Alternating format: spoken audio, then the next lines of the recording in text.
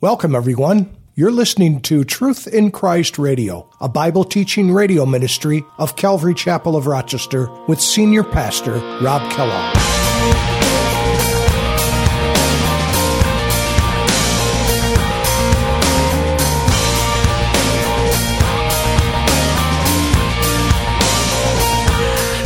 Lehman Strauss, a famous Bible commentator, he spoke of John Paul the 23rd, who reigned from October 28th, 1958 to June 3rd, 1963. This is really interesting. He says, since the late Pope John ascended the papal throne, there has been a growing movement towards the merging of all religions into a world church. This has been in the works for many hundreds of years. It has been in the works for a long time. From singing your praise, how can I ever say enough? How amazing is your love? How can I keep from shouting your name? I know I am loved by the King, and it makes my heart wanna sing.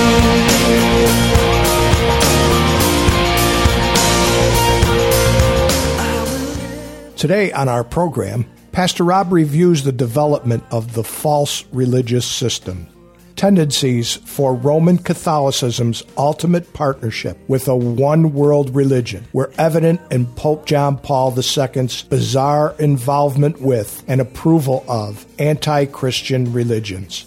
In addressing a prayer gathering of Christians, Muslims, Jews, Buddhists, and others, Pope John Paul II told participants that their efforts were unleashing profound spiritual energies in the world and bringing about a new climate of peace. The Pope pledged that the Catholic Church intends to share in and promote such ecumenical and interreligious cooperation. Here's Pastor Rob. And is not, and yet is. Now remember, the beast means more than just one thing. The beast, we know, is the satanic power behind the Antichrist. We know that. It also means the Antichrist himself, the man who is over this revived Roman Empire. And the revived Roman Empire itself is called the beast. And so when you think of the beast, think of all those things together. It's almost like you can't separate the man from the thing that he rules over. Does that make sense? It's sort of like the apostate church when it talks about the woman, and we'll look at this at the end of the chapter if we get there today. I hope we can. The woman is associated with this city that reigns over the kings of the earth, which we believe is Rome. And notice that it speaks of him who was and is not and yet is. I believe this speaks to them, not only the beast himself, because we know that he will be alive, and then he will have an assassination attempt, and then he will rise from the dead and be indwelt by Satan, and then he will continue. But we also know that the Roman Empire was very similar. It was, and yet is not. It was dissolved really in 476 A.D. That's when the Roman Empire collapsed, really, the western part of it, in 476. But yet, it's going to be revived again after the church is removed. So it was, and was not, and then is. So the beast and his government is going to be a mystery. And that's literally what I believe that means. So there is a oneness between the man and the government that he rules over. In the book of life, we know that in Exodus chapter 32, after the stint that the children of Israel had with the golden calf, remember? When Moses came down from the mountain and they were worshiping the golden calf? And Moses intercedes for them and he says, I pray for them, forgive their sin, and if not, erase me, I pray thee, out of your book which you have written. We see the book of life also in the last, or the second to the, actually let me just say Revelation chapter 20. In the verse 15, at the very last judgment, the white throne judgment, what does it say? And anyone not found written in the book of life was cast into the lake of fire. There is a book of life. And I believe that every person is written in the book of life until they take their last breath And depending on what they've done with Christ, that name either remains in the book or it gets blotted out. And why is it that way? Because God loves people. He doesn't bring you as a baby. He doesn't allow you to be conceived in the womb, knowing from eternity past that you were going to come to pass, that you were going to be born. He's already written your name in the book before you were born. Didn't he say to Jeremiah, before you were in the womb, I knew you? Isn't that scary? Check out Psalm 139. It talks about God's omniscience, his omnipresence. He knows.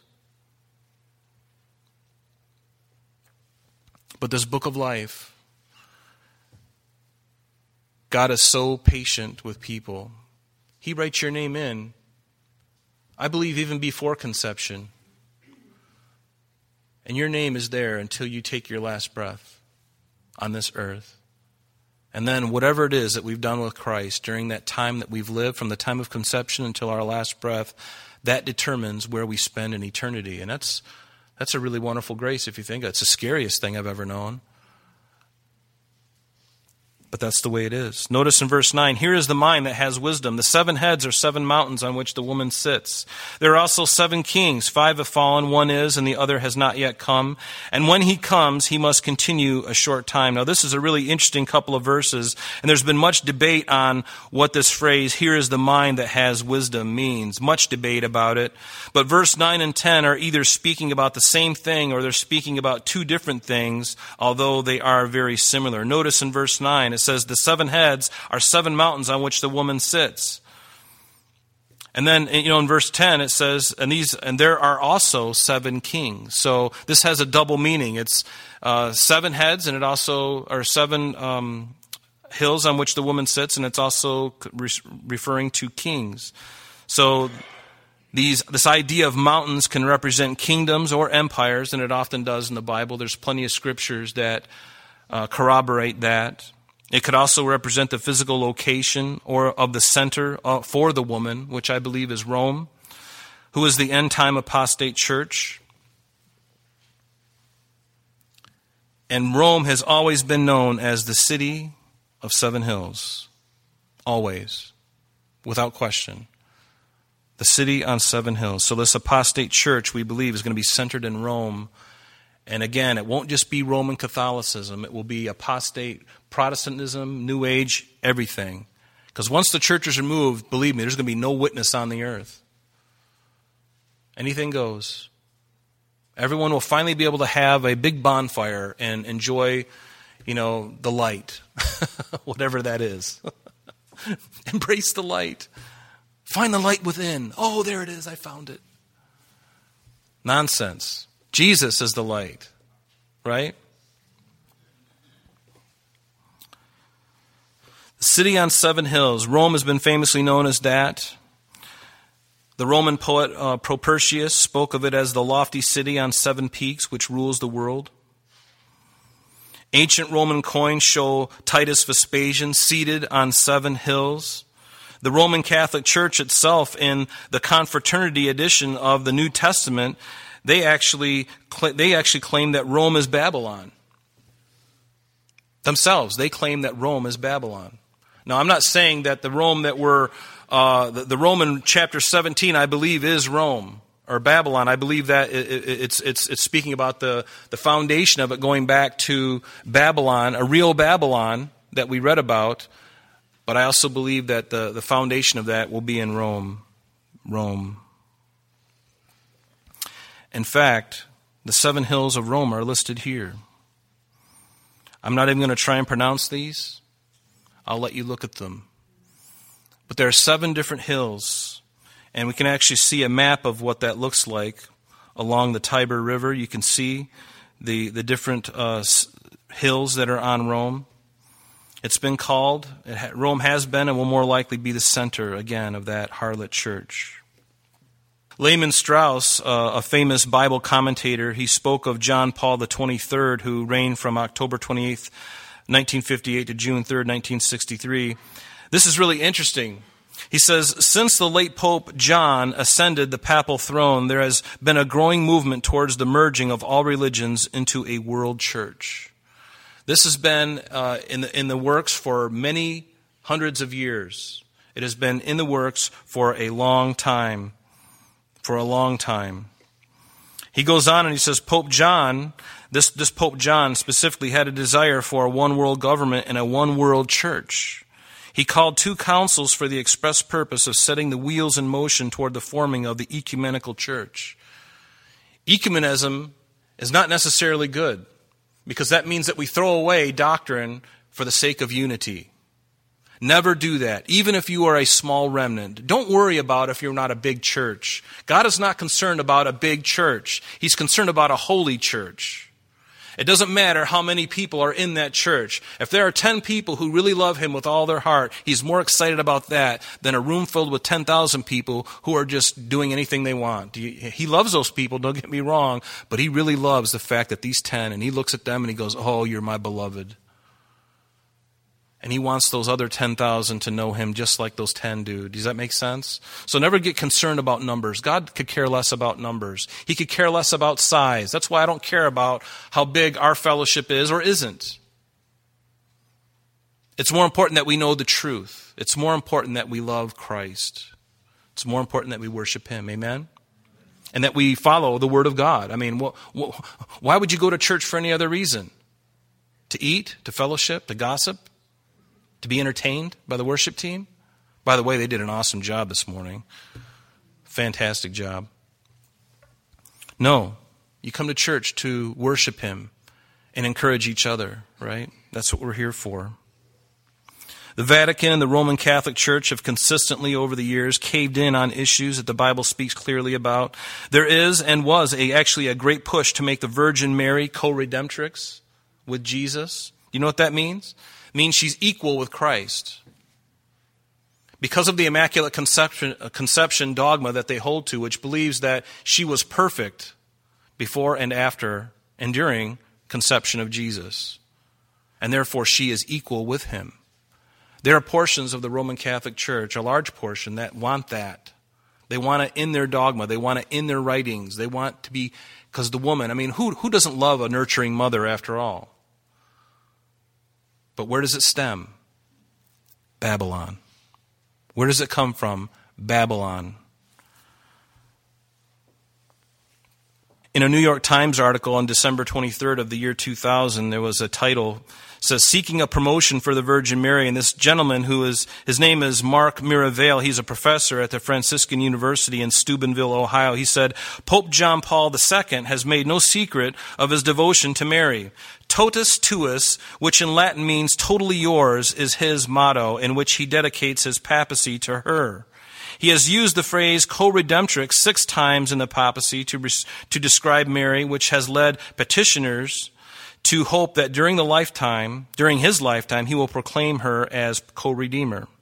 Mr. Miravail has visited privately with the Pope several times, but he would not say what was discussed during the meetings. All I can tell you, he says, is that I am personally confident that the Holy Father will make his solemn definition of the mother of Jesus at the most appropriate time. It's not a question of if, it's only a question of when.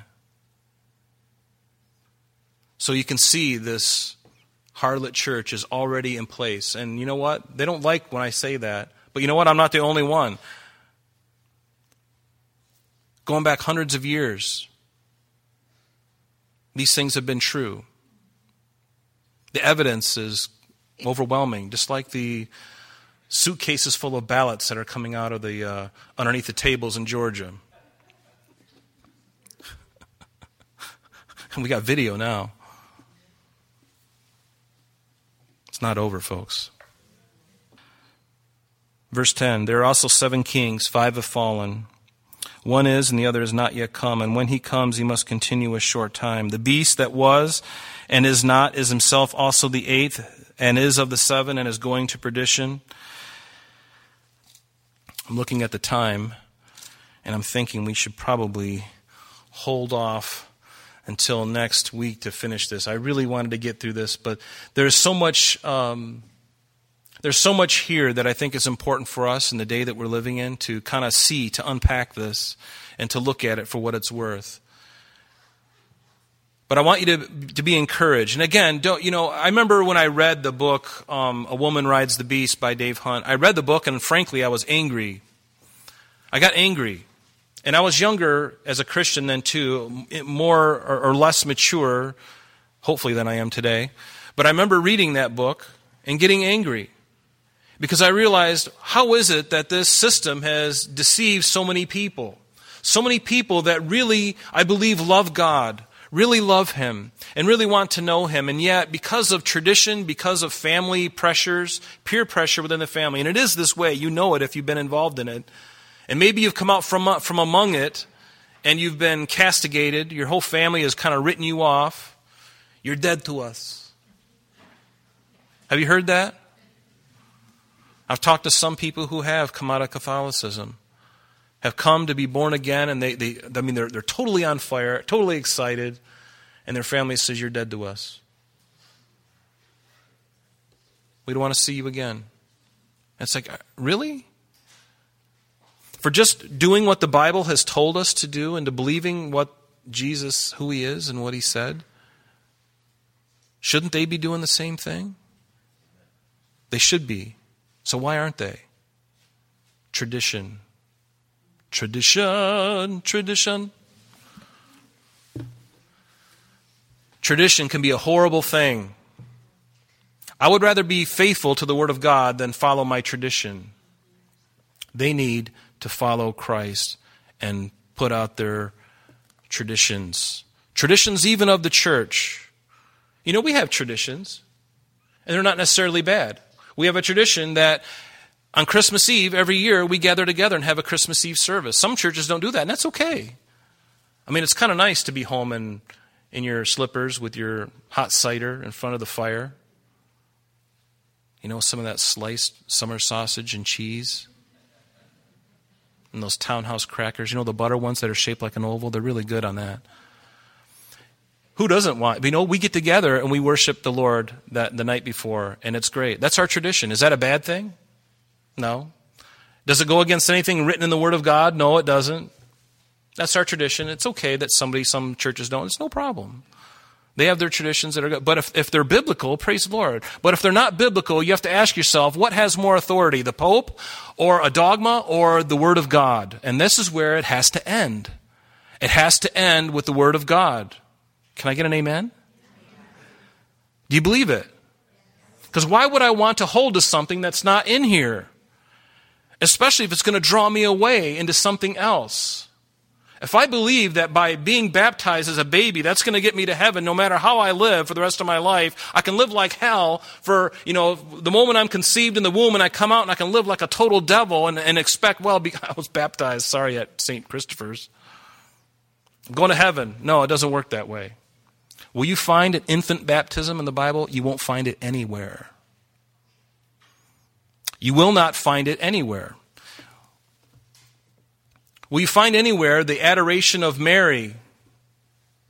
When the very last words that are recorded in the Scripture of her, she says, whatever my son, it's recorded in John chapter 3, whatever my son says, do that.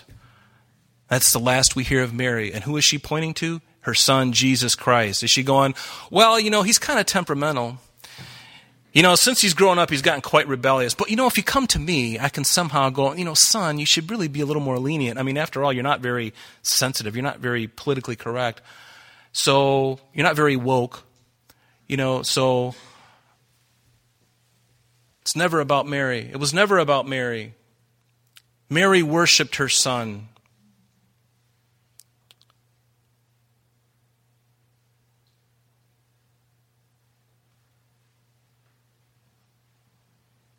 Behold, a virgin shall conceive.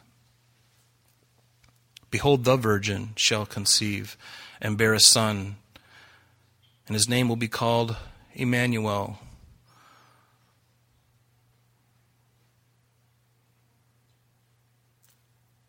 Everlasting Father, the Prince of Peace. Almighty God, everlasting Father, the Prince of Peace. Of his government there shall be no end. This Son, whom the Bible has foretold 700 years before he was even born. Behold, I'll give you a sign. The virgin shall conceive, a very specific woman in time. Her name is Mary, and bear a son. It's biblical. Anything that is not biblical, we must reject. Even at the peril of losing friends. You can still be loving and kind, and we ought to be, right? The Church of Jesus Christ should be loving and kind. But when it comes to truth, you better be you better stand on it and do not budge. You can be lovingly stubborn, and that's what I am, I think. Hopefully I'm loving, but I can be stubborn. And I think it's good to be stubborn in the truth of God. Be lovingly stubborn. Do not let anyone take you off of that path, that narrow path. Wide is the gate. Wide is the gate that leads to destruction, but narrow is the way, narrow is the path that leads to life. And few there are that find their way on that. Are you on the narrow path this morning?